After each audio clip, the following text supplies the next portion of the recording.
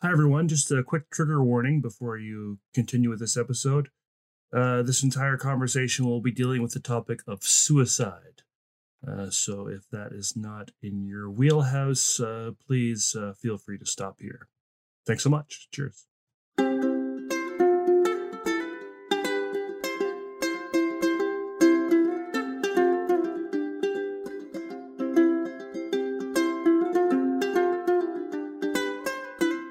Welcome to the Behavior Speak podcast. Now, here's your host, Ben Ryman. Welcome to another episode of the Behavior Speak podcast. As always, I'm your host, Ben Ryman. On the podcast today, we have Lauren Firth and Susan Torilla. Welcome. Hi, thanks for having us. Yeah, pleasure to be here. Awesome. We're going to be talking about some cool stuff today. Before we get started, I just want to acknowledge that I'm producing this podcast on the lands of the Kla'amin, Klehus, Homoko, and Comox First Nations, who were one nation before we settlers came in and separated them into reserves. We're recording today. It's June 30th, 2023. Tomorrow is what we settlers like to call Canada Day, and what most of the Indigenous folks have other names for. And I'm going to be wearing my orange shirt tomorrow for Canada Day, just to acknowledge the troubles of the residential school system in Canada and all the other problems that we've caused for our Indigenous folks here. Also wanted to talk for a second about my little square. So I've got a little square here. Little square symbolizes. Oh, and I've actually also got my my raven there. It was designed by Matthew Nordley, a local fella who's actually on the fire department with me, and also a Dene member of the Dene Nation, and an artist. So he made the shirt for me. But at the same time, I've got this little square on here, and this little square is a symbol of something called the Moose Hide Campaign. The Moose Hide Campaign is an Indigenous-led grassroots movement of men and boys, and all Canadians who are standing up against violence towards women and children. Wearing this moose hide signifies your commitment to honor and respect and protect women and children in your life, and to work together to end violence against women and children and all those along the gender continuum. Help spread the Moose Hide Campaign by sharing with your family, communities, and organizations. To order pins, donate, or learn more, the pins are free. You can order a bunch of pins and get a bunch of little postcards you can hand out to people. You can go to the moosehidecampaign.ca. So it's just an easy way for folks to sort of take action, talk about truth and reconciliation if they kind of don't know what else they can do. Also, I know folks in the past, I've mentioned to folks in the past that I am vegan. They're like, Ben, what are you doing wearing a moose hide? Well, the good folks of the Moose Hide Campaign have been kind enough to offer a moose hide square you can get, or you can get this fake plastic thing that I got. So no, I'm not crossing my values, but still supporting the organization. Excuse me. So with that, we'll get to today's topic. So I found Susan and Lauren through a presentation they did through it was a conference, right, in the UK. And was it put on by the PBS UK folks? Was that the one I saw you folks at? Yes, it was. So The PBS UK is lovely enough to host it, but it's put together by several organizations that are UK-based PBS organizations that do some really impressive work, and they've been doing it for a few years now. Awesome. And we're going to be talking today, so maybe we'll start with a trigger warning here, which we'll also throw on the show notes. We're going to be talking all about suicide today. Lots and lots of suicide-related topics. The whole episode is about suicide, so certainly if that's a triggering area for you, you might want to skip ahead to another one. And we can share some resources in the show notes as well if you're triggered and need some help, there's some good resources sort of across continents that folks can access for that, and we might even touch on some of that today. And so this conversation kind of comes out of seeing you folks on that webinar, seeing a reference, and we'll explain what all this stuff means later, but seeing a reference to Dr. Kent Corso's Prosper model, which I'm going to share some information on that as well. Kent kindly is sharing with me whenever he puts out his workshop that he does. He does a workshop on kind of this evidence-based model for suicide that he's trying to really get out to the masses. It's super cheap, and you get like 6 CEUs if you're a BCBA, or actually you get CEUs if you're like a bunch of different professions. It's pretty awesome. He offers a whole like continuing education for almost every kind of mental health field that exists. And it's super cheap. Like I think it's like $160 US for like three days of sort of solid training with lots of opportunities to practice skills and so on and so forth. But Lauren and Susan were using kind of embedding this Prosper model into kind of a PBS framework, which is something I know a lot of folks will be interested to hear about, because most of the suicide intervention research and conversations don't seem to apply to sort of folks, maybe who have intellectual or developmental disabilities, or maybe are autistic and so on. And so folks are often in a bind when it comes to those things. So when I found that you folks were doing this work, I was like, wow, we gotta tell everybody. But before we kind of dive into that, maybe we can just kind of get a little bit of information about you, a little bit of origin story, kind of how you got into the field, and then kind of how you came to be, working in kind of this area, and kind of how you two met as well. Yeah, of course. So I'm happy to go first. Sure. I'm Susan, just in case you don't know my voice yet. Yeah. Susan Torella. I'm a board certified behavior analyst, licensed in the States, and also a UK behavior analyst certified here in the United Kingdom. I got into the field back in 2000, actually. So aging myself a little bit. I was in my undergrad studying psychology and wanted to get some experience working with children. The dean of the department happened to post an advert that we were recruiting for a tutor to work with a family that had autistic twins. And I was like, well, that sounds fun. I like kids. I don't know anything about autism, but I can have a go and see how much I can learn. And so I fell in love with the little ones straight away. They were 4 years old, running around just as little 4-year-olds should, half naked, amazing guys. And I was trained in applied behavior analysis methodologies. Back again, this was 2000 in Northern Virginia. So this would definitely be a dual relationship now, but back then I also got to be their nanny, which I think really informed my brand of behavior analysis, and really compassionate, individual first, family first. I rejected some of the discrete trial teachings that I wasn't as comfortable with, and really had much more of a flavor of this PBS person-centered approach, and really respecting the family and their values and their goals. So that's kind of how I got started. 23 years later, I am now living in the UK. I've lived in London on and off for the past few years, COVID preventing some of that time. But I'm now the clinical lead here at Positive Behavior Support Consultancy. That's where I met Lauren when I joined this past summer. So I've been with the organization for just under a year now.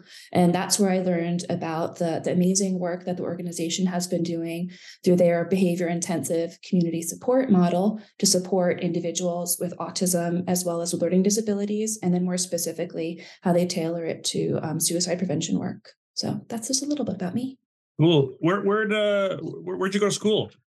I did my undergrad and my master's at George Mason University in Northern Virginia. My undergrad, like I mentioned, was in psychology, and then did my master's was in special education. And then I'm actually currently a doctoral student at Capella University. I'm doing a PhD in psychology. Oh, right. Super cool. Yeah. All right, Lauren? Yeah. So I'm Lauren Firth. My journey started in the behavior analysis field around 2015. So I've been in the field for around 8, potentially 9 years now. My journey kind of started off through a friend, actually, who introduced me Mm, to behavior analysis. To be honest, it wasn't something that was a big topic in psychology when I studied it at university. So it was actually more through a friend who kind of mentioned the field and that she was working in it. And I was really intrigued, having not known much about behavior analysis or focused on the behavioral side of psychology, I guess. So yeah, I started off in working in homes with young individuals with autism and learning disabilities. And then I quite quickly pivoted. I really enjoyed that work, but I actually, based on that work, decided to go ahead and do the master's in behavior analysis. So it really did intrigue me enough to make that move. So I then moved to Wales, North Wales, in Wales, and then that's when I studied behavior analysis, and that's where I did a big chunk of my experience in a special needs school, which actually embodied and employed a PBS team. So that was a really great experience for me to work with lots of individuals with differing needs, differing disabilities, and age ranges as well. So that was a really key part of my career in terms of that's when I became a behaviour analyst and became board certified. And since then, I've worked at PBSC for around 3.5 years now. And PBSC is where I've started to work with individuals who've presented with suicide ideation and suicide attempts. So yeah, I'd say over the past 3 years really is where that's been a really key interest and passion of mine. right on. Wales. Where you go to school in Wales? Yeah, so the university is called Bangor University, and Ah, it's got some yes. really great teachers and professors there in the PBS field. Yeah. They got a lot of big gurus that have come out of there. Hmm. PBS. I've had a few folks from the UK on, and I've always been fascinated with the UK in terms of PBS and kind of the UK approach to PBS, and I'm starting to see. It's interesting to kind of watch sort of from my end about how it's taken a while, but how kind of the American view of PBS and the UK view of are starting to combine more, and they're starting to hang out more, and we're seeing more presence by sort of UK folks at APBS conferences, but we're also seeing North American folks at some of the UK conferences, which have been going on for a while, like Build and others, and um, I'm curious, Susan, just being from the States and kind of going over to the UK, kind of what your sort of first impressions were of kind of positive behavior support in the UK. No, I think I'll be quite candid at first. I was like, oh, is this just like a different branding thing? So it feels a Mm, bit more palatable. yeah. But honestly, when I actually read some of the work, well, more recently by Gore, his recent, and Gore et al., and the recent 2022 publication, Mm, it really aligned with my values as a behavior analyst to just be compassionate, like I mentioned, person-centered. I was very fortunate early in my career. I worked in public schools in Northern Virginia, where they had done school-wide PBS. So that mm, understanding of more like organizational change and broad systems approach really does marry very well with other research in organizational behavior management. So I think that PBS is a unique way to make sure that we are putting the person in the center of all of the decision making. We're using those least restrictive practices and really challenging ourselves to be creative and values driven, ensuring that everything that we're doing is truly socially significant, from the goals to the interventions and the procedures, that the individual has a voice in everything. So I really found it matched my values and my goals as a behavior analyst, as a practitioner, very, very nicely. yeah, right on. Yeah. And also I think that I'm hoping that in the United States, that where they're moving from this fee for service model, I hear some organizations talking about more value-based care models and making those relationships with insurance companies. And it's nice that here in the UK, we don't have that history. We're really going straight for that value-based care. We don't have to worry about billable hours and all of that. So I think in some respects, we're a bit ahead of the curve. Yeah. What about you, Lauren? What was it like, sort of just when you kind of got into the field in 2015 and jumped right into working in a PBS team? What was that like? Yeah, definitely. I think those early years I learned a lot. I think initially it started off more kind of as Susan said, really, my early experience was kind of like discrete trial teaching and those kind of things. And I think where I've really found my values sit best is in that more PBS approach, where we're very much, asking what the person wants to work on, working towards goals that are meaningful. So I think, I'm really passionate about quality of life. And I really love that I've found a company where, and my previous workplaces as well, have really cared about, what does this person want to achieve, and only working on things which are meaningful for that person, and not because of anything else, really. I think that's really key, Right and what on. drew me to the field. Right on, right on. And so maybe you could just tell me a little more about the company you work at and kind of how long it's been around and how it's Yeah, of formed, that whole course. sort of thing. Are you a solopreneur running your business alone and need help getting more exposure to your target audience while growing your brand? At Beal Marketing Group, we specialize in delivering comprehensive marketing solutions tailored to your unique needs. Our team of seasoned experts excels in crafting creative strategies that captivate your target audience, build brand authority, generate high-quality leads, and streamline your business processes. Whether you're seeking a brand makeover, effective lead generation, or a plug-and-play solution that takes care of everything for you, we have you covered. Services can include strategy sessions, video editing, social media management, brand board development, and even a virtual assistant. When you choose Beal Marketing Group, you're partnering with a team of passionate professionals who treat your business as our own. We go above and beyond to understand your goals, target audience, and unique challenges to craft tailor-made strategies that produce remarkable results. Schedule your free discovery call today at bmgfreeconsult.com. That's BMGFREE consult.com. If you're planning on collecting continuing education credits for this episode, you'll need to enter the 3 secret words at www.cbiconsultants.com/shop. The first secret word is prosper. Yeah, so PBS Consultancy was founded initially in 2008 by Sarah Wakeling. Sarah is our CEO, so she's still the CEO of the business. She's also a psychologist and a board certified behavior analyst as well. And she started the company on her own, and it kind of grew organically. And we're now one of the largest PBS organizations in the UK, which is really exciting, and we're really proud of that. We're a team of behavior analysts, trainee behavior analysts, behavior technicians. We do also have learning disability and mental health nurses in the team as well as experts by experience and trauma and autism specialists as well. And I guess the key focus of our work really is we do predominantly support people with autism and or learning disabilities, but we do support other individuals as well. And we're working at the minute predominantly across the UK, mainly across London and the Midlands.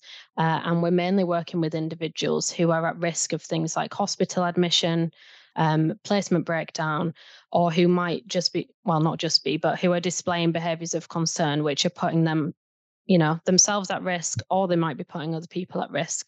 And as I mentioned before, therefore their quality of life is suffering. So they're the types of individuals that we tend to support. And in 2016, Sarah, the CEO, actually created a 5-stage model based to address just exactly that population, really, people who were struggling with quality of life, who were displaying severe behaviors of concern. We have a 5-stage model, which I'm sure we'll talk about further on in the podcast. But that model is very much based on evidence-based models and is a kind of extension of that. And it's something I know that Susan and the clinical team have been aiming to publish, and I think are due to publish hopefully within this year. Yeah, we have a paper under review right now that will be submitted in the next month. Oh, that's awesome. So just for a little terminology for folks that maybe haven't heard a lot of the UK perspective. In the UK, learning disabilities are different than they are in the States, right? That's right. So like I know in the States, learning disabilities are kind of more, things like dyslexia, dyscalculia, everything in between. And in the UK, learning disabilities, folks with learning disabilities are folks with intellectual disabilities. Is that accurate? Yes, that is correct. So we would technically use those terms interchangeably, though they're the learning disability umbrella, you're right, is more broad in the United States. So thanks for clarifying that. Yeah. Right on. No worries. It took me a while to kind of put that together. I was like, is everyone working with dyslexia in the UK, and that's it? And why aren't we? And got me thinking for a bit. And then the other thing I thought you kind of pointed out, Lauren, about sort of the variety of professionals you have working with you.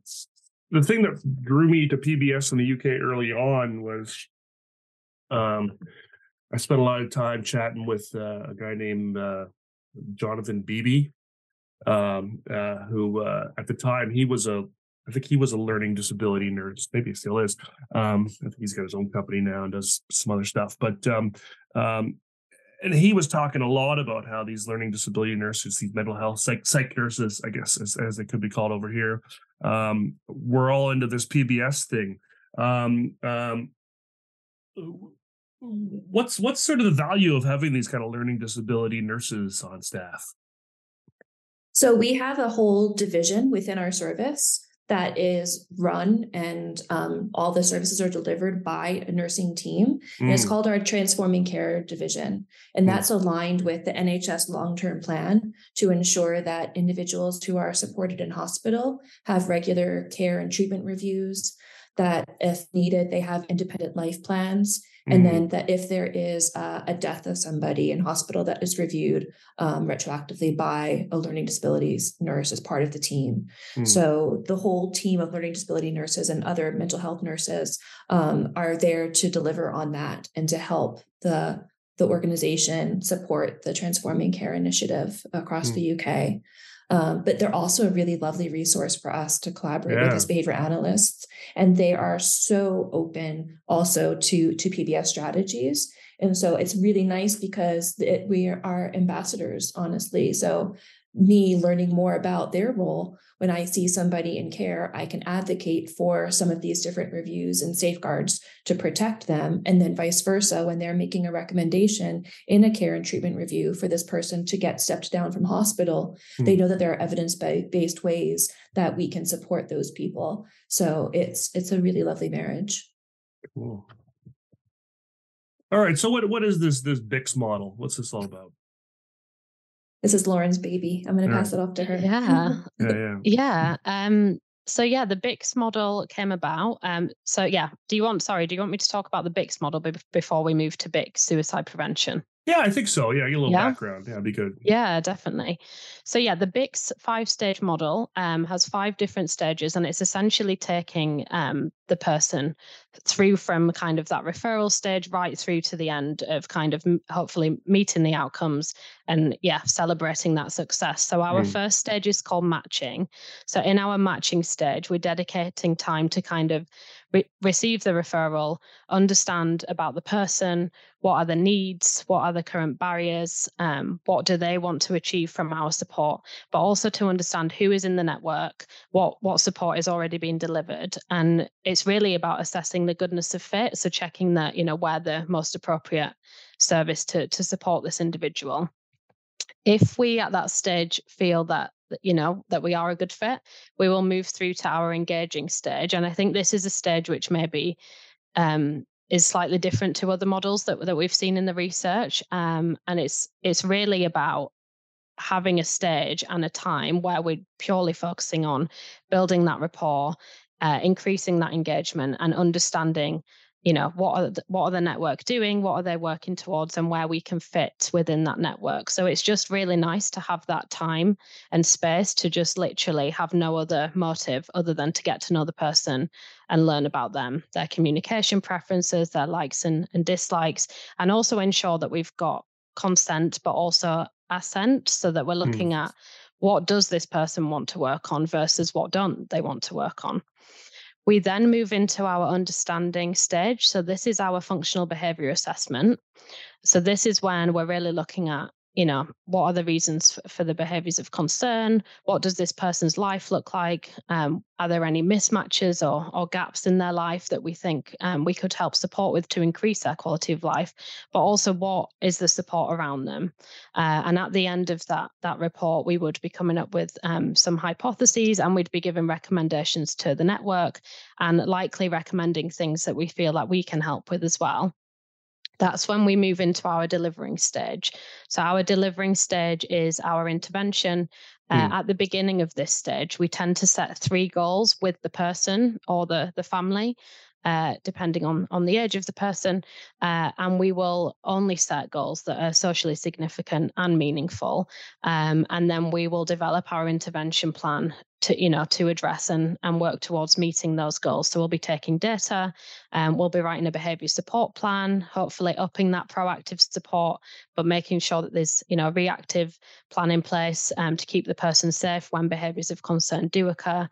And then our final stage is celebrating. So this is where we've made progress, we've achieved the 3 goals, and we're celebrating with the person, we're celebrating with the network, but we're also slowly fading ourselves out because we are a short-term service, we're not a long-term service. So a lot of our work, I should have said, it's a very much collaborative model. We're not working in silo.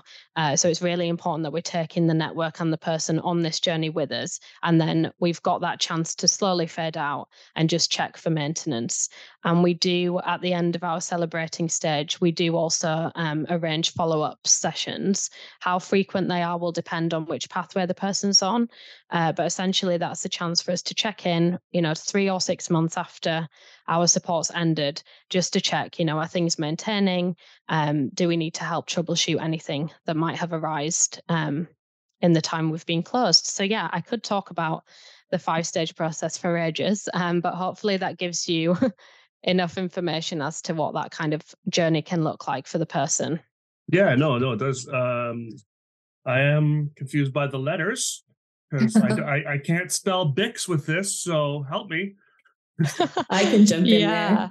It stands for Behavioral Intensive Community Support Service. So BICS, BICS. Yeah.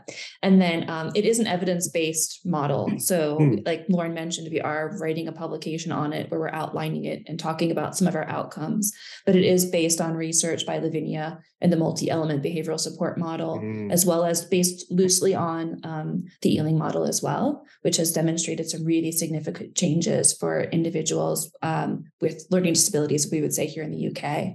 What was that second one? Sorry? Of course, the Ealing model. And what's that? The Ealing model was a model from... No, Ealing is a region in London. So it was based on that region, originally. It was... back in the 90s, aughts. Sure. They took MEBS and they applied it systematically to support individuals diagnosed with learning disabilities, or we would say intellectual disabilities in the US, to work in a community-based setting. All of those individuals also had consistent access to respite support as well. So it's similar to that. And there's some publications on the Ealing model that I can send you happily. But I think the difference for us is that, like Lauren mentioned, is we really do highlight that engagement stage. And partly that's because I would say 99.9% of the individuals that are referred to us are named hard to reach people. They're individuals where, honestly, the supports around them have failed.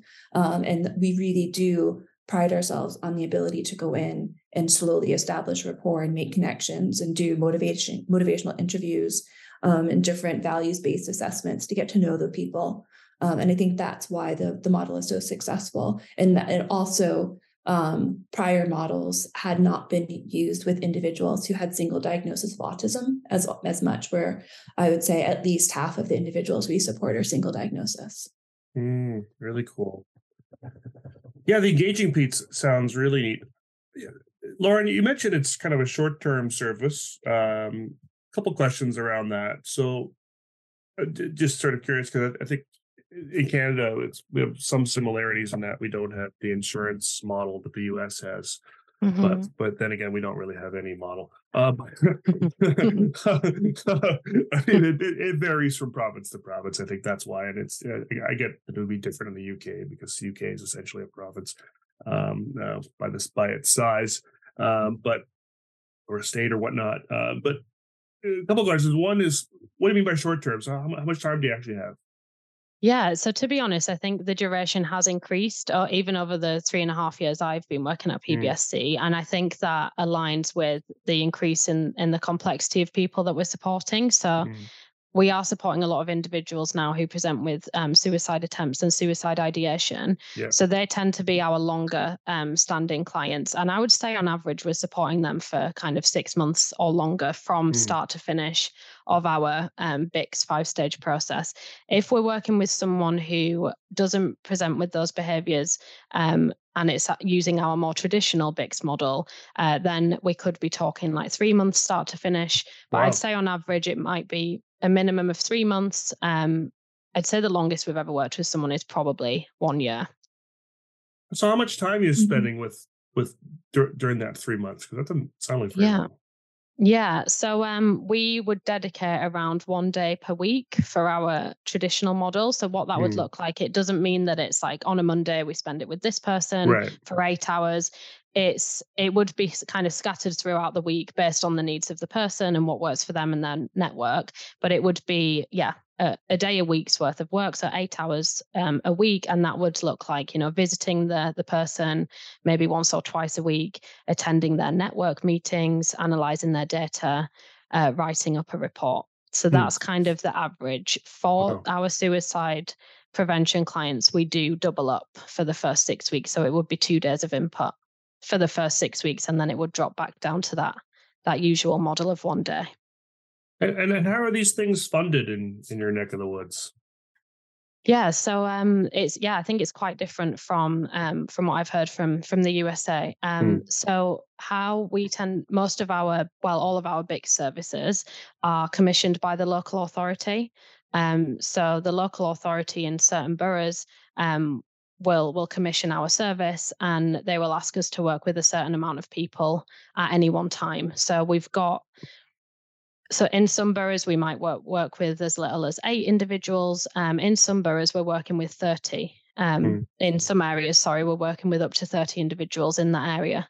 So yeah, the amount of people we work with depends on how many people we've been commissioned to support. mm. Mm. So, so funding. So maybe that's a conversation for another day. But about funding. But so funding is does funding initially come from like the government, and then it gets kind of faded out to these sort of counties, boroughs, or whatever you call them? Is that how that works? Yeah, Yeah, pretty that much. I'm sorry, Lauren, but yeah, pretty much. no, It's no, all government funding, and then the local boroughs. So London has, oh goodness, you know probably better than I do how many boroughs we have in London. It's that they're 24 or 34 is boroughs. a I lot. know Mm, Yeah. we're commissioned in 19, and then we mm, offer spot purchase in several others as well. Um, so yeah, there's lots of boroughs, and each one will set up mm, an agreement with us to do so much, support so many individuals. And then if governments don't want to or don't have the resource to set up a contract, they can just refer individuals to us. So that's the mm, majority of the work that we have is funded by government.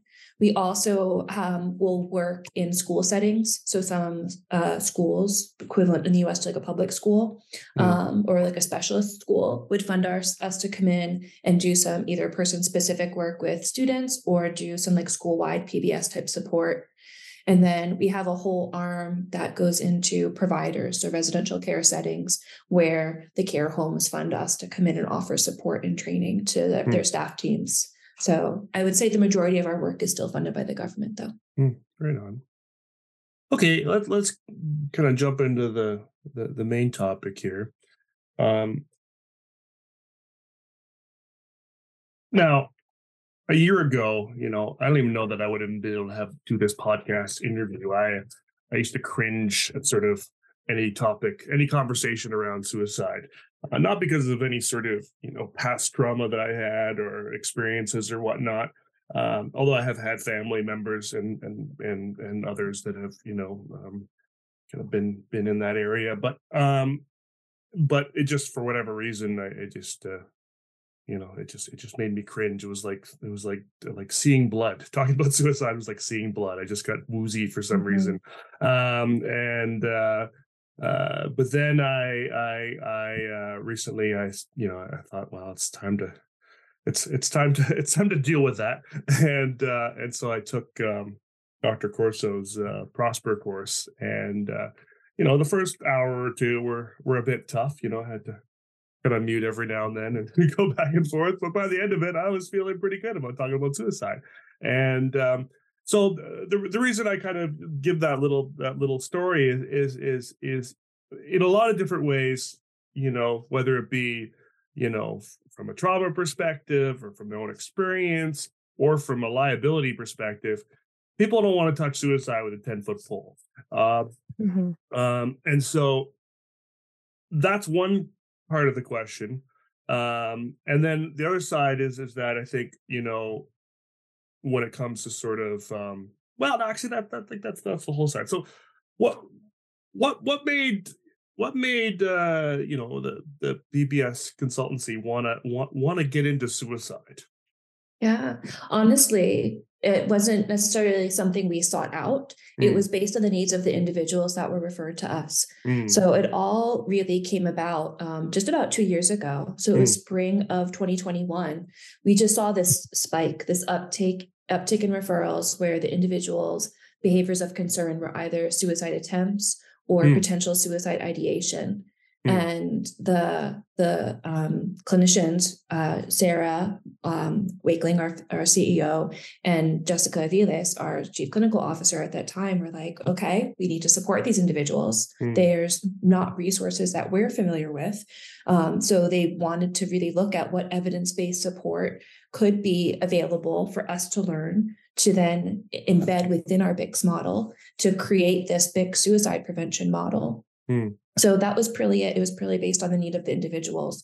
And honestly, it's not surprising. If you look at the statistics around suicide in the autism community, people on the spectrum are potentially up to 7 times more likely to be at risk for suicide. And I think one statistic was something around like 72% of autistic people have been reported to experience suicide ideation. Wow. So if anything, it's like surprise is that it took that long for Mhm. people to recognize that we could support these individuals and do it well. What do you think happened in 2021 that you suddenly had a lot more referrals related to suicide? Um, I think it really was once we start to accept a referral and we say, yes, we can do that, people, they're like, oh, they can do this because we are Mm, willing to say yes. And I think that's true with a variety of different behaviors and sure. presentations. As soon as you start to say yes to something that other people aren't willing to touch, because whether it be taboo or the risk of holding that individual, we became the organization that isn't afraid to support them and has been successful at supporting them. So I think it's almost like this snowball effect. Once we say yes to Mm, one referral, they keep coming our way. gotcha. All right. So what what do we we don't seem to know a lot about suicide in general, Mhm. let alone kind of with autistic folks and whatnot. So you know so where did you said you wanted to find something to kind of embed into your Bix model. So how did you find something?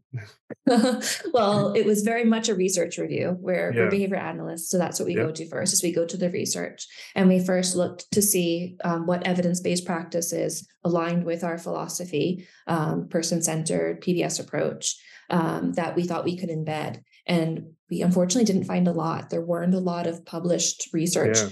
that was evidence-based for the neurotypical population, let alone for the autistic population. There's very, very Hmm. few. I think there are a couple of studies that are in progress, but nothing that we could really identify until we met Kent. And Hmm. so Kent Corso, he oversees and helped to develop the proactive reduction of suicide in populations via evidence-based research, which is a bit of a mouthful. So they limit it to Prosper. Yeah.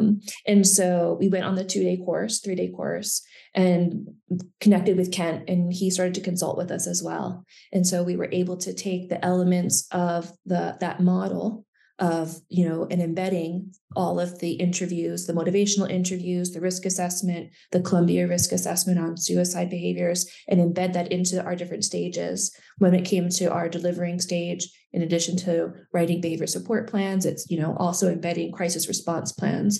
And so by taking all of the research that Kent and his team have developed and then meshing it with the model we had already established with BICS, that's how we created that BICS suicide prevention model.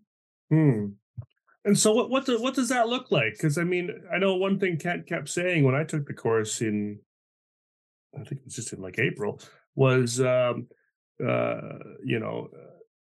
he said, well, first Kent points out that there's like 100 suicidologists in the world, so even the researchers don't want to touch us with a 10-foot pole, and he's the only BCBA out of the bunch, and so and he was, I was asking him why you even offer this to BCBAs, because he said, most of this stuff doesn't really apply to kind of the work BCBAs are doing. I mean, if you take the course, you'll see quite quickly that as a BCBA, unless a group of you take it together, you're probably going to be the only one in the group. It's going to be mostly social workers and mental health workers and therapists and psychologists and psychiatrists and so on, folks that are generally working in, kind of a clinic setting, in an office, maybe in a hospital, down the hall, they get referred from sort of, maybe emergency or whatnot, or it's part of a medical clinic or something like that. Being available, you're not going to see this as sort of, a behavior analyst kind of working in a clinic or a home or group home or anything like that. And so I'm curious what kind of those early conversations were like in terms of applying this to sort of intellectual disabilities when when really that was none of his work. Mm-hmm. I'll be honest, I think the majority of the individuals we support within this model have single diagnosis autism. There are a few who have a dual diagnosis of autism and intellectual disability, but the majority are single diagnosis autism. And really, I think because I already had the PBSC lens of PBS going into Kent's training, it really aligns beautifully with a lot of the work in acceptance and commitment therapy. And I think if you go about it from that lens, it may feel a little bit mentalistic, it may feel a bit scary to talk about these things. But if you know that the individual is in crisis, just like other individuals we support are in crisis, and it's really understanding the function of their behavior isn't around access or escape. It's truly this ambivalence, which again, Stephen Hayes talks a lot about in some of his work at acceptance and commitment therapy around people with eating disorders. So it's not too far removed, I don't think, from the work that we do. I just think that whether it be, I hate to say opportunity, but I think it's just the opportunity doesn't always present itself to practicing behavior analysts in the US because of the referral pathways and the criteria.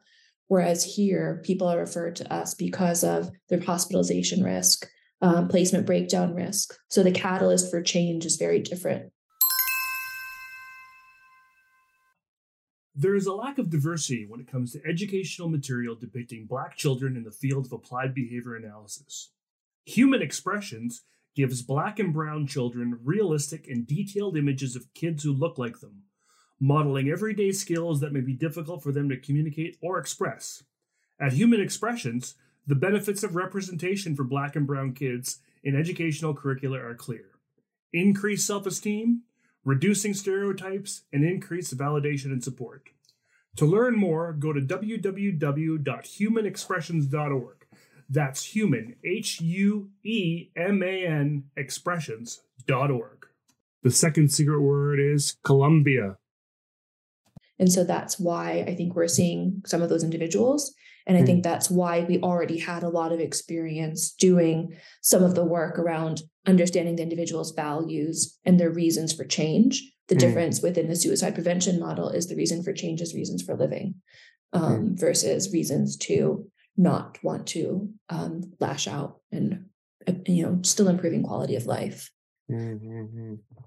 So maybe before we kind of dive into how you adapted your BICS model, you could just tell me a little bit about sort of just for folks that maybe, because I know I've been taking the courses, so this is all familiar to me, but maybe just getting some of these terms out of the way. So, you talk a lot about sort of, I mean, obviously, if someone commits suicide, that's that. But there are, other sorts of things that kind of happen before you. One thing was suicidal ideation. I think you mentioned a couple others. Maybe you could just talk a little bit about kind of what all those terms mean. Yeah, definitely. And that's something that we really do, start off our process doing is understanding, you know, which of the words terms that I'll go through the person is experiencing. The first thing that we want to differentiate between is someone experiencing suicide ideation, which is having thoughts of ending one's life and them being a part of that, so they're having thoughts of them enacting their own death, Mm. versus are they experiencing death ideation, which is thoughts about death but it doesn't have that suicidal or self-enacted content. And the reason we really need to differentiate between those two is because suicide ideation is reliably resulting in suicide and is associated with those high levels of distress, whereas death ideation does not reliably result in suicide. So that's kind of the first key, I guess, understanding that we need to have is the person experiencing suicide ideation. The other thing we will look into is, has the person had a suicide attempt before? Mm. And what we mean by suicide attempt is an intentional, self-enacted. It might be an injurious behavior, but the key thing here for it to be a suicide attempt is that it's with any amount of intent to die. So I think sometimes it gets confused with self-injury. So just to point Hmm. out, the key difference here is that self-injury can look the same because it's an intentional behavior, it's Hmm. self-enacted. Hmm. However, the key with self-injury is that it doesn't have that intent to die. So it's really that intent to die that we're looking for, and that's why it's so important that some of these behaviors, although they're observable, their actual aims and intentions are not, and that's why it's really important that we take time to understand the person and to do these risk assessments with them, so we can understand what's going on for them. And are they experiencing suicide ideation? Just to point out as well, people who follow our big suicide prevention model are people who are experiencing suicide ideation and or suicide attempt. So if they're experiencing self-injury or death ideation, they wouldn't follow the suicide pathway.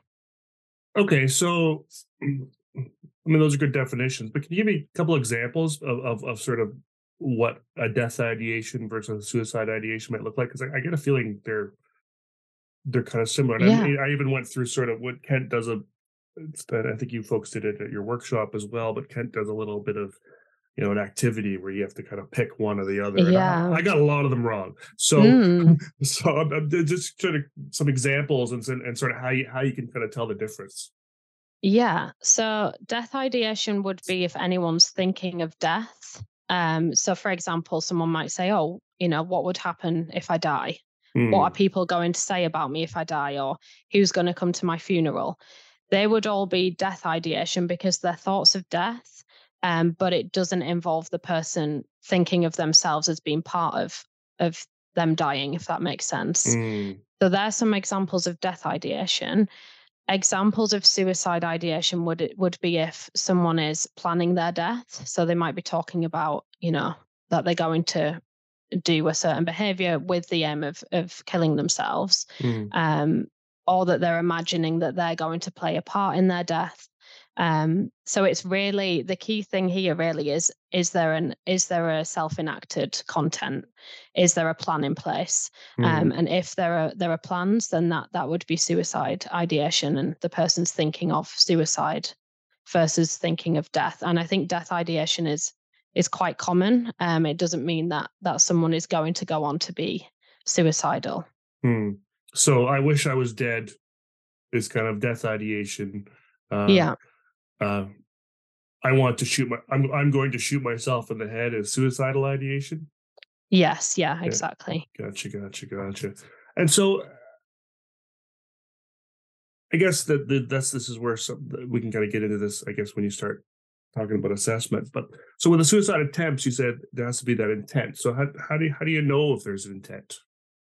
Yeah, I think that's why it's so important to use tools such as motivational interviewing, to Mm, use tools such as the Columbia risk assessment, because it's actually asking those things. And I think, mm, it's quite a common misconception that if you talk about suicide with someone, it might lead to their suicide. right. However, I know what Kent's research mentions, and what we found is that the only way to help someone who is suicidal is to understand what they're going through. They are the expert in their own experience. Mm-hmm. So we need to we really, there's only so much we can observe. So we can obviously see what behaviors they're engaging in, um, what the functions tend to be, what the triggers are, but we can only get so far sometimes in terms of what we can observe, and sometimes we do need to speak with the person and understand what are they experiencing, what is going on for them Mm. internally. I mean, sometimes they might be saying things outwardly, and obviously then we can pick up on that, but other times it might not be the case. So yeah, we really need to rely on those tools. Before we kind of get into it even some more, I just want one more question. Susan, you mentioned, you started taking these cases on, so you started getting more after that. What was kind of happening before that? So where were autistic folks who were engaging in sort of suicidal ideation or attempting suicide? What was sort of the option in the UK?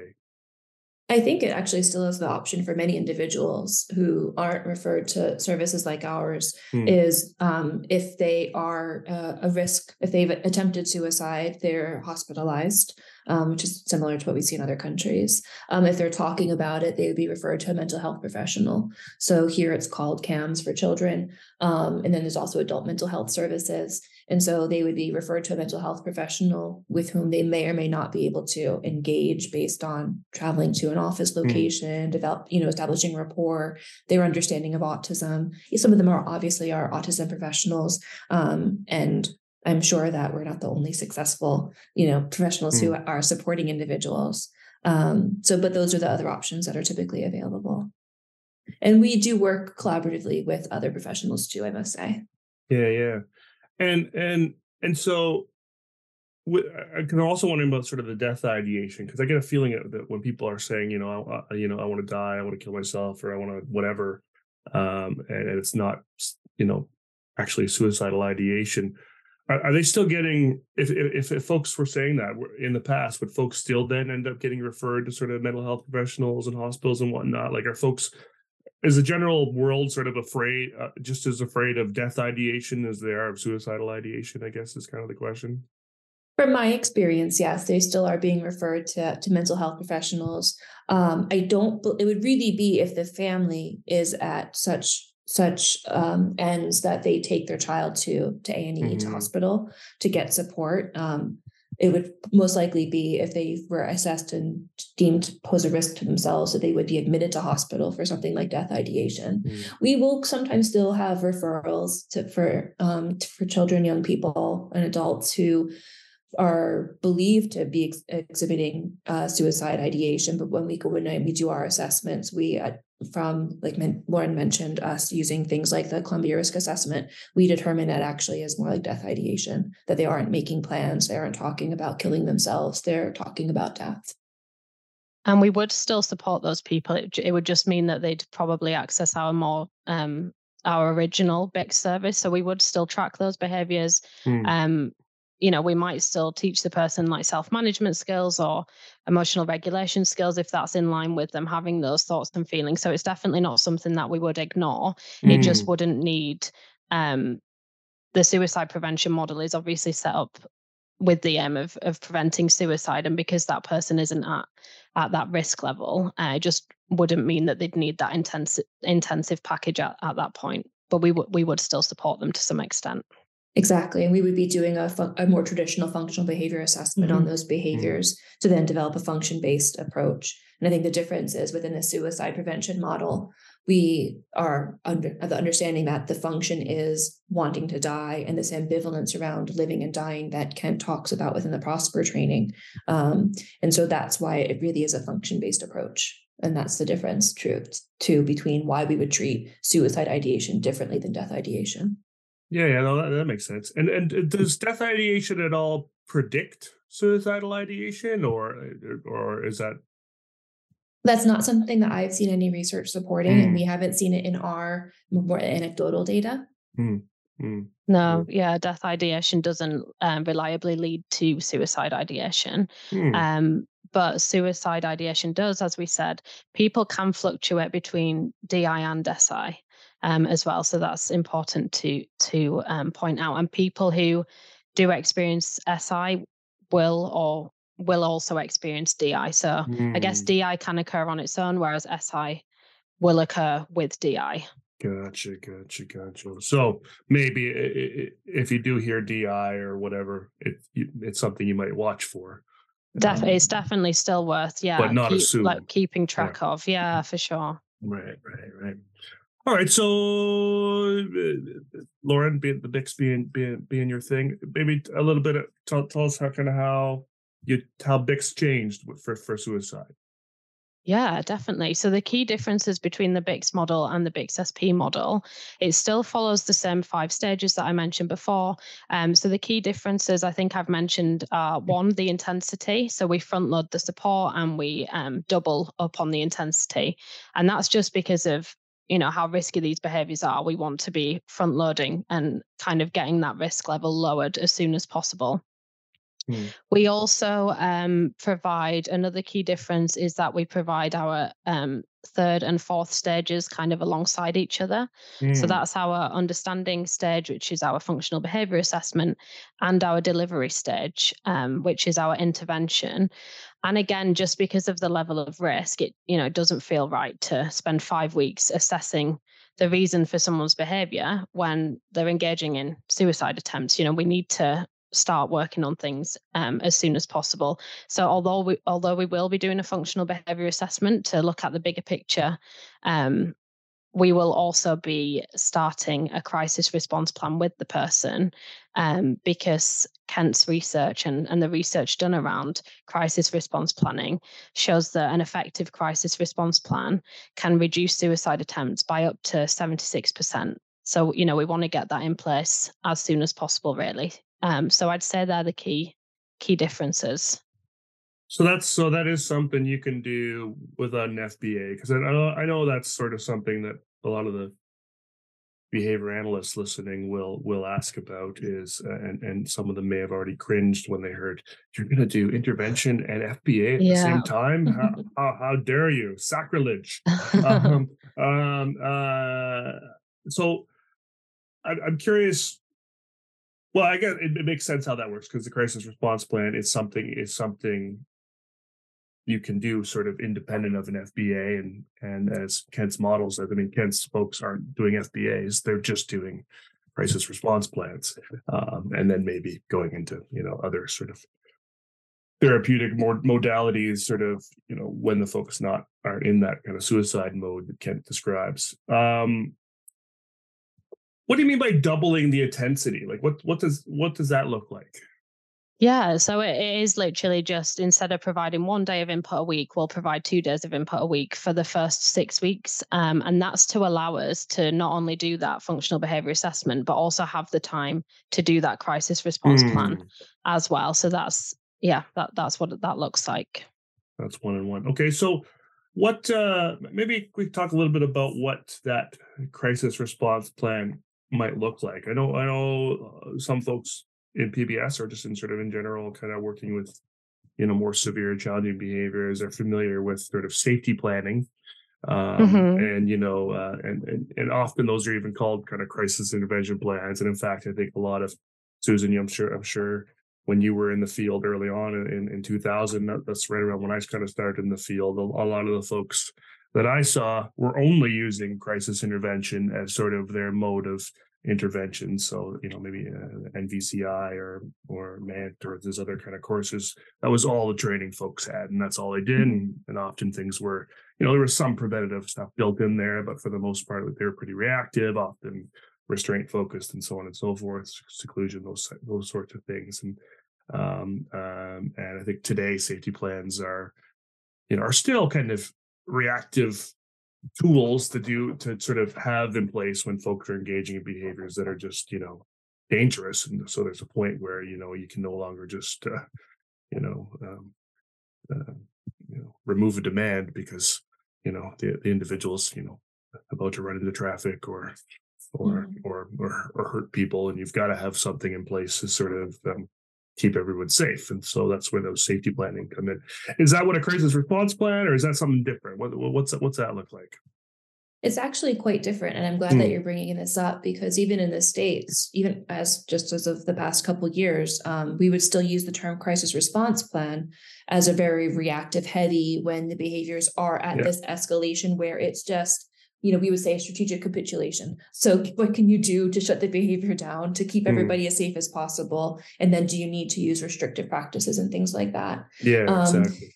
Yeah. In the UK, when it comes to suicide, you will often see people developing safety plans. And they're called that here. So safety plans are typically, again, once somebody is escalated to the point of being at risk for attempting to kill themselves, or really high level suicide ideation where they can't shut it off and they can't think of anything else, is very reactive. With the crisis response plans, and this is all based on the work by Kent and Prosper, it's really breaking down what are the triggers, what are slow triggers, what are fast triggers, how do people realize when they're starting to get into this suicide ideation mode.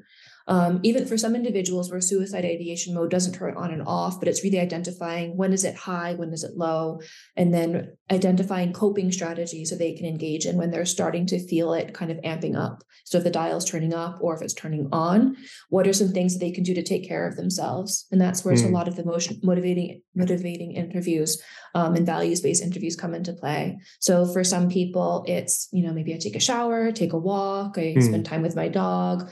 One young girl liked to put makeup on. So what are some things that you can do besides just, taking 5 deep breaths and counting to 10 to really shift your mood? And it's mood induction, really what we're trying to go for right then. Then we identify if that's not effective, if you can't be independently self-regulating, how can you seek out somebody else to help you? So who are some people in your sphere, loved ones that you trust, that you can go to talk about this? Can you text your mom? Can you call your best friend? Is there somebody in like the care home that you're living in that you trust that you can go and say, I need some help? And then how can they then help you to take a walk, do something different to get you back to a safer state? And the third stage is true, what we would think of as crisis plans. It's, who do you call? If you then can't, like, what are the suicide hotline numbers? Do you need to call 999 here or 911 in the States to call for help if you feel like you're going to be taking yourself to like train tracks or something like that soon? So that's pretty much what the crisis response plan is. And while we don't do a functional behavior assessment to develop it, it's all based on first looking at, through the Columbia risk assessment, is the suicide ideation, suicide attempts or not? So we're doing that type of function. And then it's doing a lot of motivating interviews, a lot of risk assessments to identify the triggers for them, identify some of the consequences that help them de-escalate. So there is a bit of contingency analysis within that as well. It's just not your traditional FBA by any means. So keep talking about this Columbia risk assessment. What is this thing? So it's, sorry, Susan. No, please go ahead. So it's a tool that we can use, and the aim is that it's quite a quick tool and it has a number of questions. And the aim really is that we come away from that knowing, firstly, has there been a suicide attempt in the past? And what has that looked like? And we'll look into what was the most recent attempt, and what did that look like? And it also asks what was the worst attempt. And I guess that gives us an idea of, how bad has it got? Is basically what that tells us. It then also asks about like how the person is currently feeling in that moment, whether they're experiencing, suicide ideation at that time and how often they might be experiencing that. It's a really good tool for us to understand. It kind of breaks it down into, is the person experiencing just death ideation, at which point we can stop? Is the person experiencing, has the person experienced suicide attempts, at which point we can learn about those two, the most recent and and the worst attempt. And then it's looking at their kind of current suicide ideation as well, and what that's currently feeling like for them. So it's a really quick tool. Well, it can be quick. It obviously depends on the person and how they feel around doing that. We have found with some of our clients that it has taken longer because they might only want to answer a couple of questions, every time. And sometimes, understandably, people don't feel comfortable sharing this information until we've built a rapport with them. So I would say that we've gone from it literally being done in 10 minutes with someone and them being very responsive and open and honest, to it taking, a couple more weeks. And, that's obviously the key thing here is that we need to maintain that rapport and be led by the person on how far they can go. So quite often we'll be making sure that, that there is a code word or that there's a way for them to escape the situation, in whichever way works best for them, so that we're not pushing them to a point of kind of disengagement. So what do you do with that info? I mean, obviously, if you just find out it's just death ideation, then you kind of just go to sort of regular old traditional approach. But you see that they've attempted or have ideation, or and you now know their worst attempt or whatever, or maybe their closest or whatever that looks like. What's the value in kind of knowing that? I think it's to know kind of, well, for one, if someone's experienced 2 or more attempts, we know that they're more likely to attempt suicide again. And if they have never experienced a suicide attempt, we therefore maybe have more opportunity to stop that from progressing to that point. So I guess it's seeing how far they've got. But then it also allows us to kind of be aware of like the history as well, so that we can support in things like risk assessing, so that we can start to think about what the topographies of the behavior look like.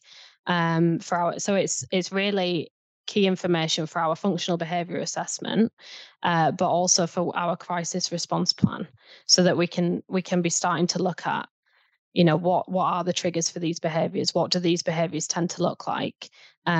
What coping strategies might the person have tried before that have been effective or that haven't been effective? So I think it's giving us that information that we need. It won't be a case that we'll just do that one tool and then we won't find out anything else. We will then go on to do our more in-depth functional behavior assessment, but it gives us that first kind of view on what is going on for this person, and essentially, do they need to access our suicide prevention pathway? And that makes sense. And so if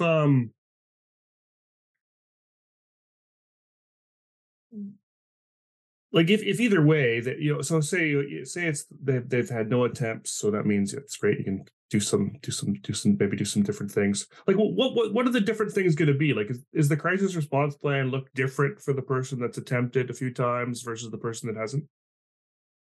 Not necessarily. I think one of the key differences is that we'd be looking at planning with the network in terms of keeping is this person safe?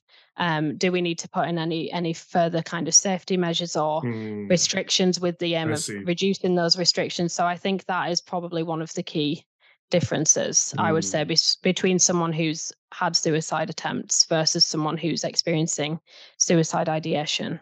So either way, you're going to use the same tool as far as the crisis response plan, but if it's a lot more severe, then it might be, well, then, for person A, we might not have to put all the knives and medication away and keep the car out of the garage. Whereas for person B, we're actually going to have to, think about, means of killing oneself and dealing with some of those things as well. Yeah, I think that's exactly right. And it feels uncomfortable sometimes to ask those questions about what did it look like? What were the means that you've tried to use? But it's really important for risk assessment and risk mitigation for us to know that, to do those exact things. So if we know that somebody has a history of attempts with ligatures, we need to have, ligature cutters are easily available, locked away, but easily accessible for whoever's caring for them. We've had some, young people where their phone chargers are kept in common spaces, not in their bedrooms. So there are shifts that we can do to their, daily routines to still make sure they have access to things that they would want and need without feeling like they're under lockdown, but also keeping them safe. And so putting in things like medication locks on cabinets and drawers, making sure that people are supervised when they're using things that have historical means, being supervised if they're out in the community on their own. Or just that phone chargers example, is that sort of like for hanging themselves? Is that what you mean? Like, why would you put a phone charger away? Or is that why? Yeah. It's for tying a ligature around one's neck. Oh, wow. Okay. Yeah. And so again, for the folks that don't have those, you might not need to put all those restrictions in place, which exactly, which makes sense. That's cool. All right. So this all sounds awesome. But again, suicide is it's a one and done activity. And it's scary, and it's something that folks don't want to touch, because I think, generally speaking, beyond, putting them in a rubber room or whatever, there hasn't really been interventions that can work. So I'd like to hear a bit about kind of, you started this in 2021, it's 2023, so you must have had some success. So I'd like to kind of hear about how this model's been working for you. Go ahead, Lauren. Yeah, sure. So since we began the model in March 2021, we've got lots of individual data, and our next step is going to be to kind of, amalgamate everyone's data and get those, again, something we would love to publish about. But in terms of the kind of demographics of the people that we've been supporting, we've supported 73 individuals to date. Wow. in this model in the past just over 2 years.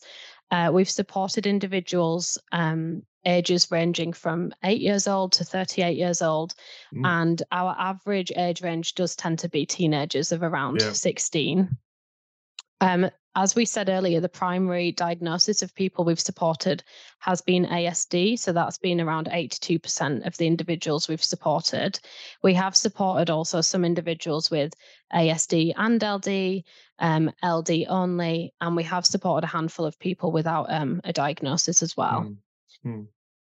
The majority of individuals we've supported, or 51%, have been female, 37% have been male so far, and 12% have been non-binary or identified as non-binary when we've asked about gender. So we only currently record gender. We don't ask about sexual identity or anything like that currently. But we are still seeing that the number of non-binary individuals we're supporting is increasing. And I guess that is in line with the research, which suggests that autistic people are, 7 to 8 times more likely to identify as part of the LGBTQIA plus community over their non-autistic peers. So I think we would imagine that we'll see more non-binary individuals accessing our BIC suicide prevention model. And in terms of the gains, we have been very fortunate to have had a 100% success rate to date. Wow. Which we're very proud of, and realistically and honestly, we probably didn't expect. I think, given the statistics, they're not always great, to be honest, with prevention of suicide. We are really proud of that, but we do, of course, have measures in place for if that isn't the case in the future.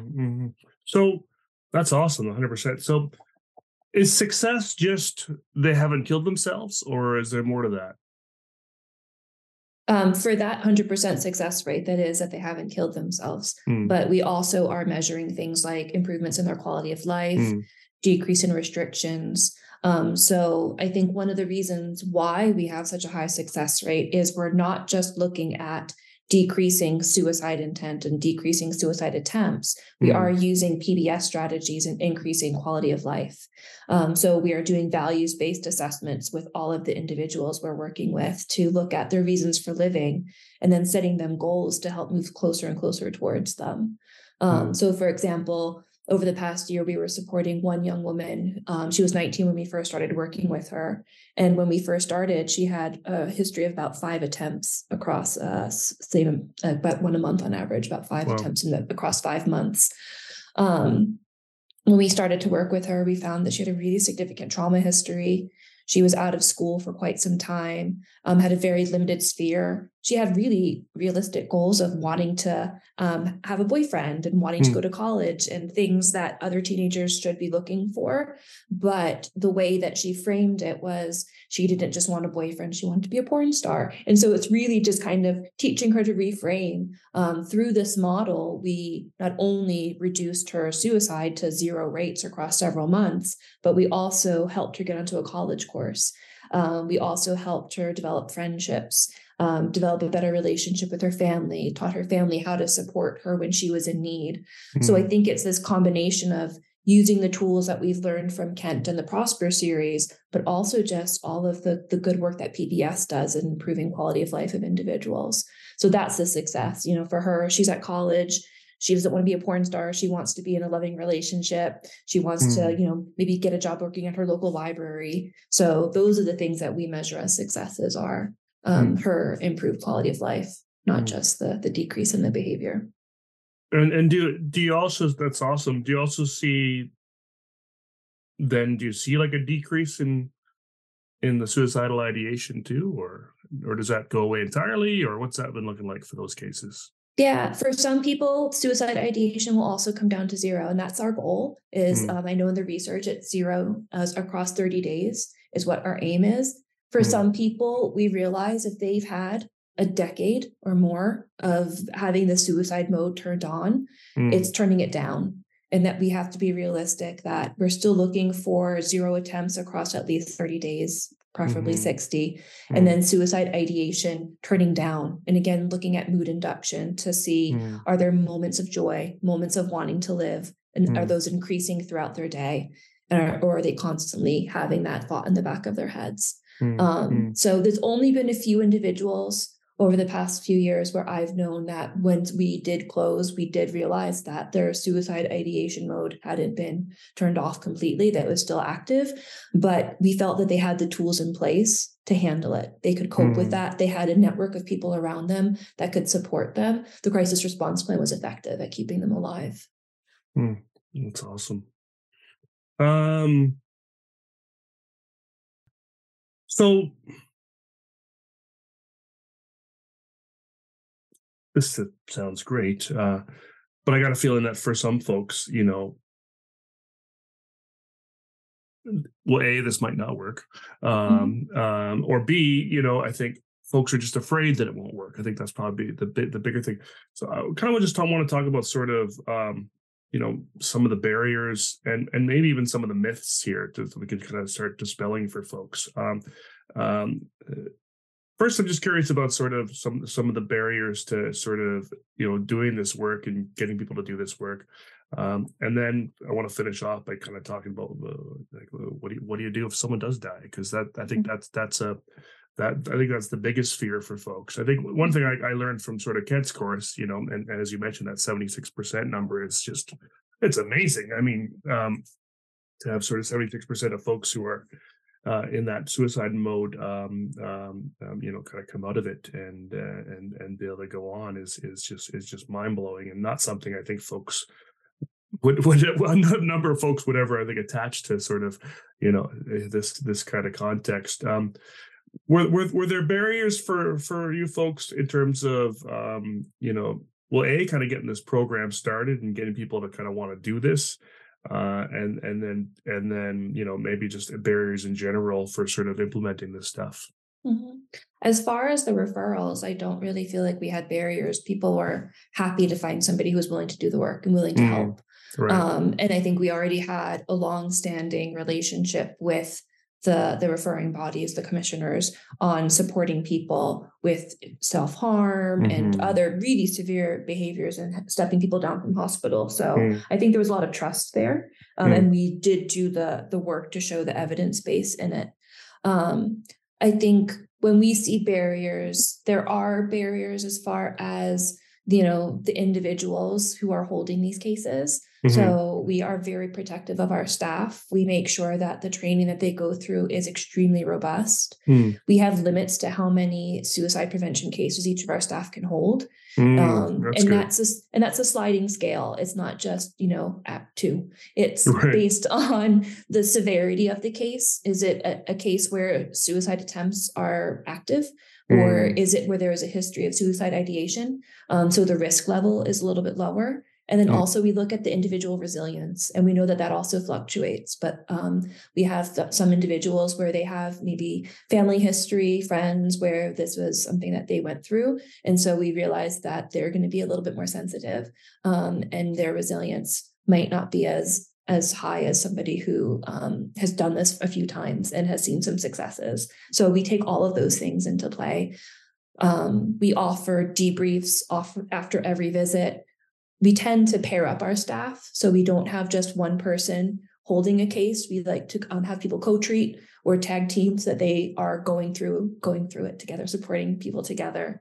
And then we also set up a fortnightly surgery where people can bring these cases and discuss and get clinical support from. I typically lead it along with Lauren, or one of our other service leads who is heavily involved in our suicide prevention model.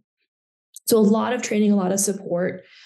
Just as an organization, we offer things like a well-being hour each week, So I think as an organization in general, we're very, very mindful of staff well-being, and particularly with this service.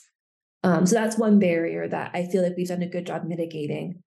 Another one that we do often see is around the network. Sometimes there's a lack of professionals around this individual. People aren't available or aren't engaged. Sometimes there's a lack of readiness. Some families may be a little bit anxious. Maybe they're in hospital and they're not ready to have the support to work on stepping down. And then, like Lauren mentioned earlier, we do see a little bit of this taboo about talking about it. Typically, we see that a lot more from families or from the network, where they think that talking about it are going to evoke an attempt or increase suicide ideation. But actually, we see quite the opposite. And the Prosper training supports that talking about it doesn't increase it. If anything, it gives the individual a safe space, and it makes sure that they know that there are people available that they can reach out to when they are having these thoughts and feelings. And I think that by openly talking about it, it makes the model actually be more successful. Well, that's awesome. And I love all the things you have in place for your staff. Can you tell me a little bit more about what this well-being hour is? That sounds cool. Yes, I know. I love it. So it's a dedicated hour every Thursday from 9 to 10. We get to choose what we want to do for our own well-being. And, we can move it around if that's not the best time for us. But our CEO has a physio, a personal trainer, so we can jump on and do an online boot camp. I know Lauren's a fan of that. I will often choose to sit in my garden, have a cup of coffee with my dog on my lap, which is very relaxing and, mindful for me.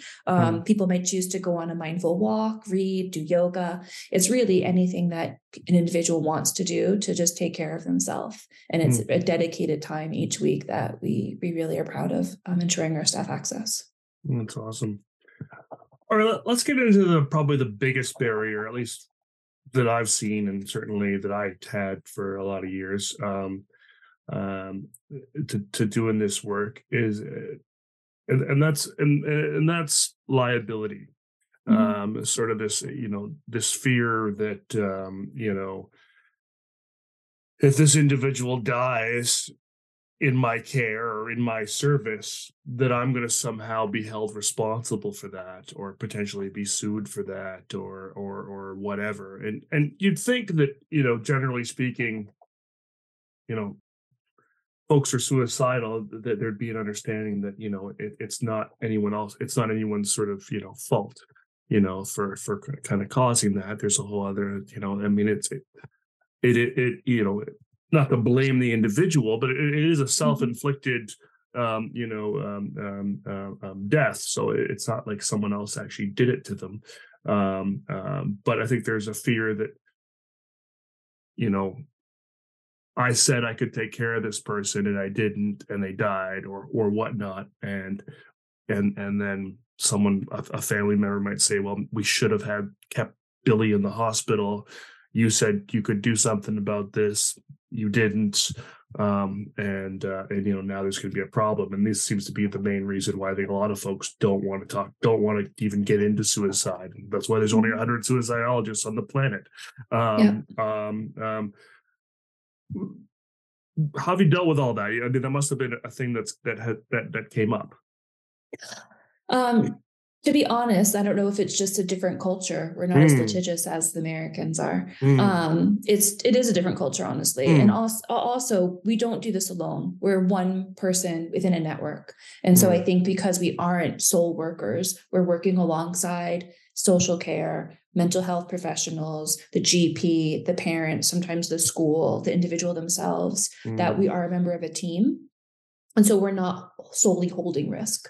We do often also do very, very thorough risk assessments, and we're very open about those with all of people involved. And we make sure that they have a voice in the risk assessments so they feel comfortable in how much risk we're holding.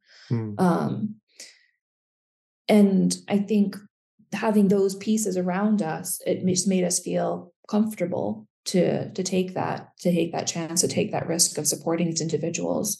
If not, the risk would still be there. We just wouldn't be able to support them and to engage them and to help them kind of move towards their goals and their values and away from these suicidal thoughts. We do have a postvention policy in place. It's something that we had to develop. And in my mind, I didn't develop it in the mindset of litigation. I developed it in the mindset of how do I support my staff? How do I support the families? Because there is this idea of suicide being contagious. And I wanted to make sure that we had a really robust policy in place for how it be communicated. So people heard respectfully. It wasn't something that was, talked about and somebody heard from somebody else, that there was a really clear message of how people were informed, how the people around them, but also anybody else who could be vulnerable heard about it, because it is a difficult thing to talk about, even when we're doing it. And that we had access to resources. So the National Suicide Prevention Alliance here in the UK has some amazing resources. And then there's also a group called Survivors of Bereavement by Suicide. So we wanted to make sure that we had those specific tools available to our staff, to the families, to anybody in the network. So that way they had support and they knew that they weren't going through it alone. And I think all of those fears of litigation and anger and blaming, it comes from grief, and I respect that. But if we have the tools to support people through the grieving process, and they see that we are just as saddened and disheartened and heartbroken as they are, that we can help and kind of move through it together. It's a different attitude to take. Cool. Right on. But yeah, I mean, that works for me. I mean, that's and of course you haven't had to use this yet. No, we have not had to use it yet. Yeah. Very superstitious behavior analyst, touching wood. It's all good. So you talked about doing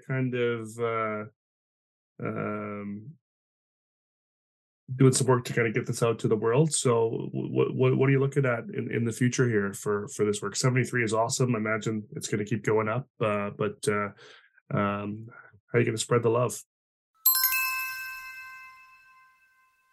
The third secret word is crisis.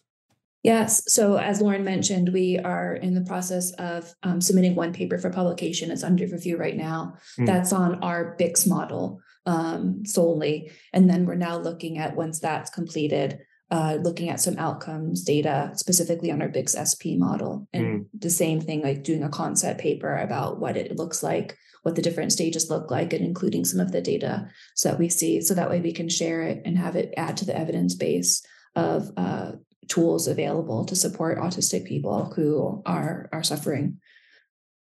Have you been involved at all, or are you hoping to be involved at all in training anyone else outside of the PBS consultancy and doing any of this work? That's probably where we are worried about holding the most risk, honestly. It's because we feel very confident in our internal training procedures. It's training others to do it where we worry about somebody maybe not doing it exactly as we would want to. So that's where we try to, we're opening up the idea of it. We're not there yet, but we think that probably will be something we look down the road. I think once we have some publication behind us that would support that. And then once we have that kind of training model developed, it would have to be very, very robust. And we'd have to have some safeguards in place to be able to do that to a point where we could pass it along. So that's something down the road in the future, maybe in like a year or two, I would think. Well, you folks seem to be really good at risk management. We are for this sort of thing, and it makes sense to have, you want to have a bunch of published stuff that sort of says, if you do it this way, it's you got a lot better chance of it working. If you start tweaking it or slacking off or missing details, and whatnot, and then you also have something to fall back on, and if it's just folks that weren't paying attention or whatever. And you're probably going to need a lot of practical components as well, and role playing, and I imagine it would be quite a intensive sort of thing. So, but you said you're one of the largest PBS organizations in the UK. So, how big is that? The reason I ask is because it seems like, maybe at least at this point in the game, you might not need to train a whole bunch of other agencies if the biggest one in town is doing this work. Yeah. We're quickly always recruiting. So I want to say we're about 60, 65 employees at this time. Oh, wow. And majority are behavior analysts. Oh, that's awesome. That's right. Yeah. So for the UK, given our size, it's pretty substantial. No, you're one of my few guests that were so kind enough to send me talking points instead of me sending you talking points, which I love. And to all future guests out there, send me talking points. I love it. There's one talking point in here that that I don't know anything about. It's the very last one, and you said you put in future directions how to apply model to other manifestations of ambivalence. Maybe talk a little bit more about kind of how ambivalence sort of fits into all this, because that's what the Prosper model is really sort of seems to be really based on, is this idea that essentially,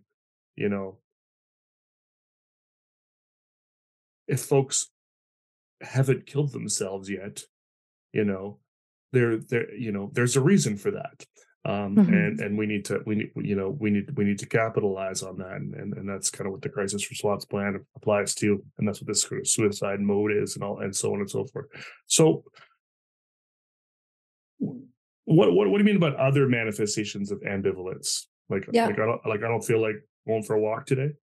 No, so I think you're exactly right that through Prosper, we've learned that for lack of a better word, the function often is this ambivalence toward living and dying. And this manifestation of ambivalence is seen within the autistic community in other areas. So one example is within eating disorders, and that's something that I'm really passionate about.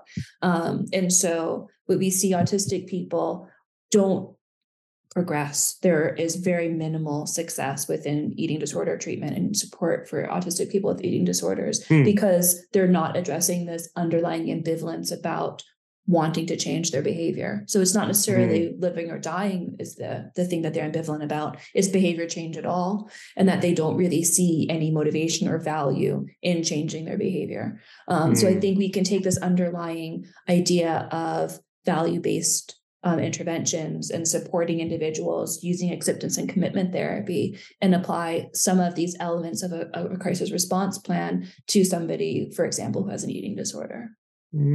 Gotcha. And that's just something that you're kind of looking at doing. This is not something you've seen other folks. No, and this is a purely Susan thing. This isn't even a PBSC thing yet. Right. No, I have a personal connection to it. So not me personally, I have a good friend who has been suffering. So it's something that I feel very passionate about. And I see that we have the tools. It just need to do a little bit more of the research and the legwork. But there's there are other people out there who have been doing it. There's some clinics in the States The names are escaping me at the moment. So it really would be looking at that and then seeing how we could embed it within a PBS framework.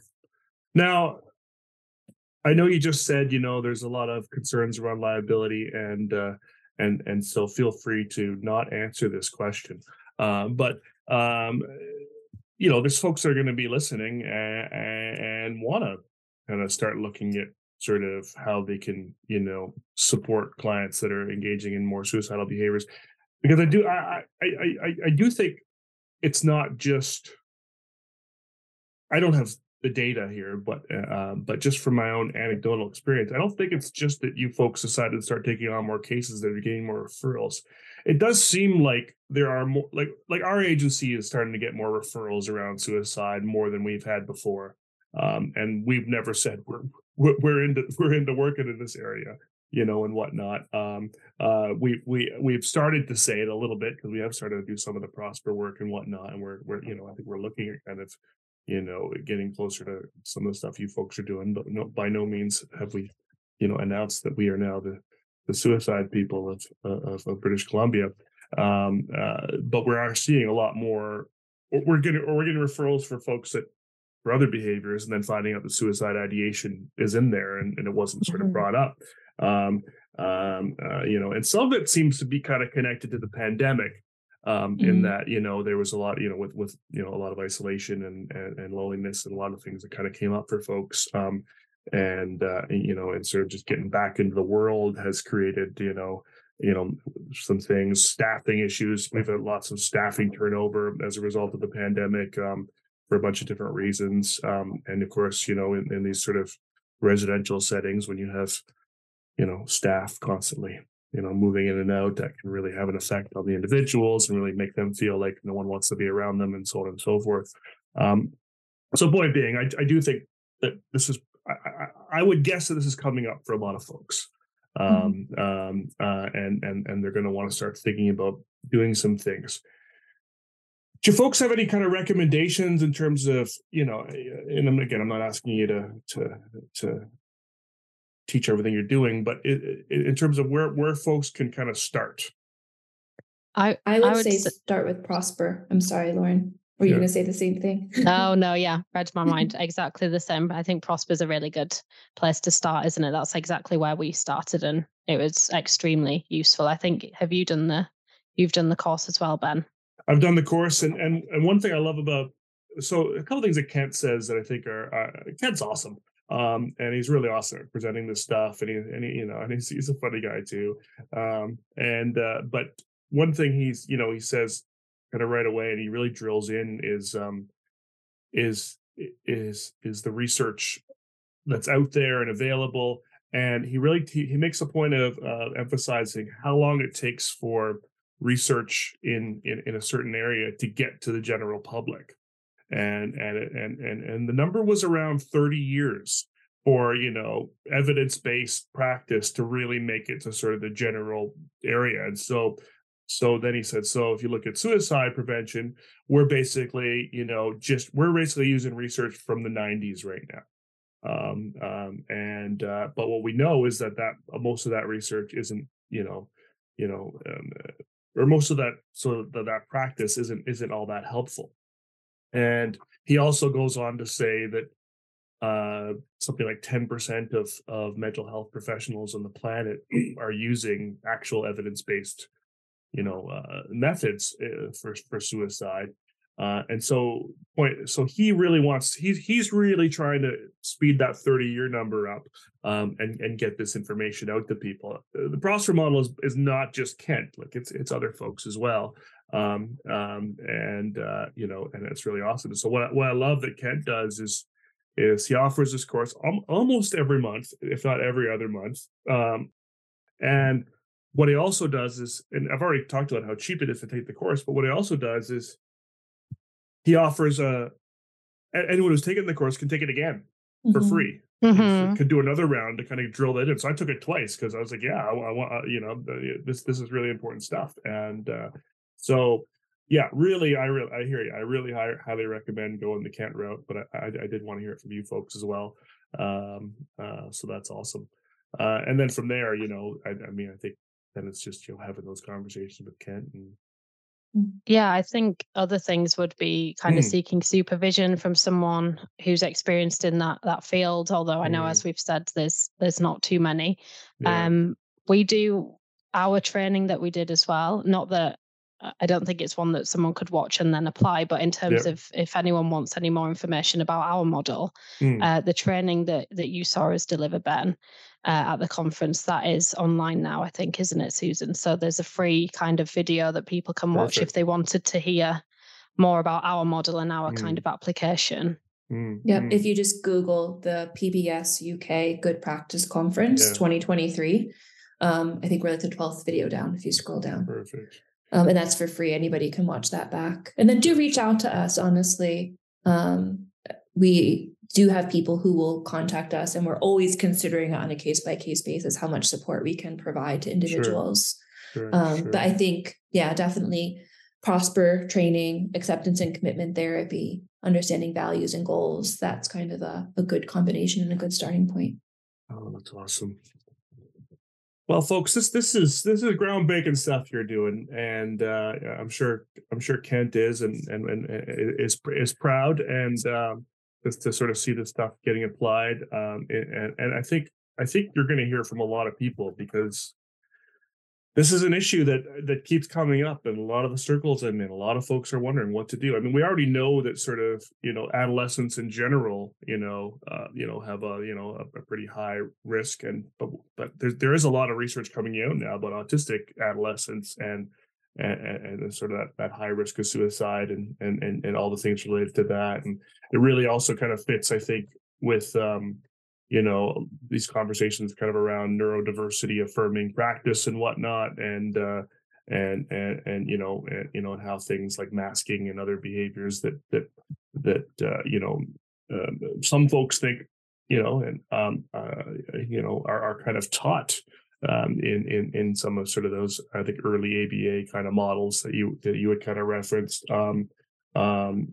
actually become sort of predictors of some of this the suicidal behavior. Certainly masking and try to basically hide yourself from the world can lead to a lot of loneliness and depression and whatnot. And so it's not surprising. And just being a teenager alone is high risk for suicide. Being an autistic teenager is got to be doubly, triply higher. And so I think you're going to see a lot of folks interested to hear about this stuff and learning. And so I'm just so impressed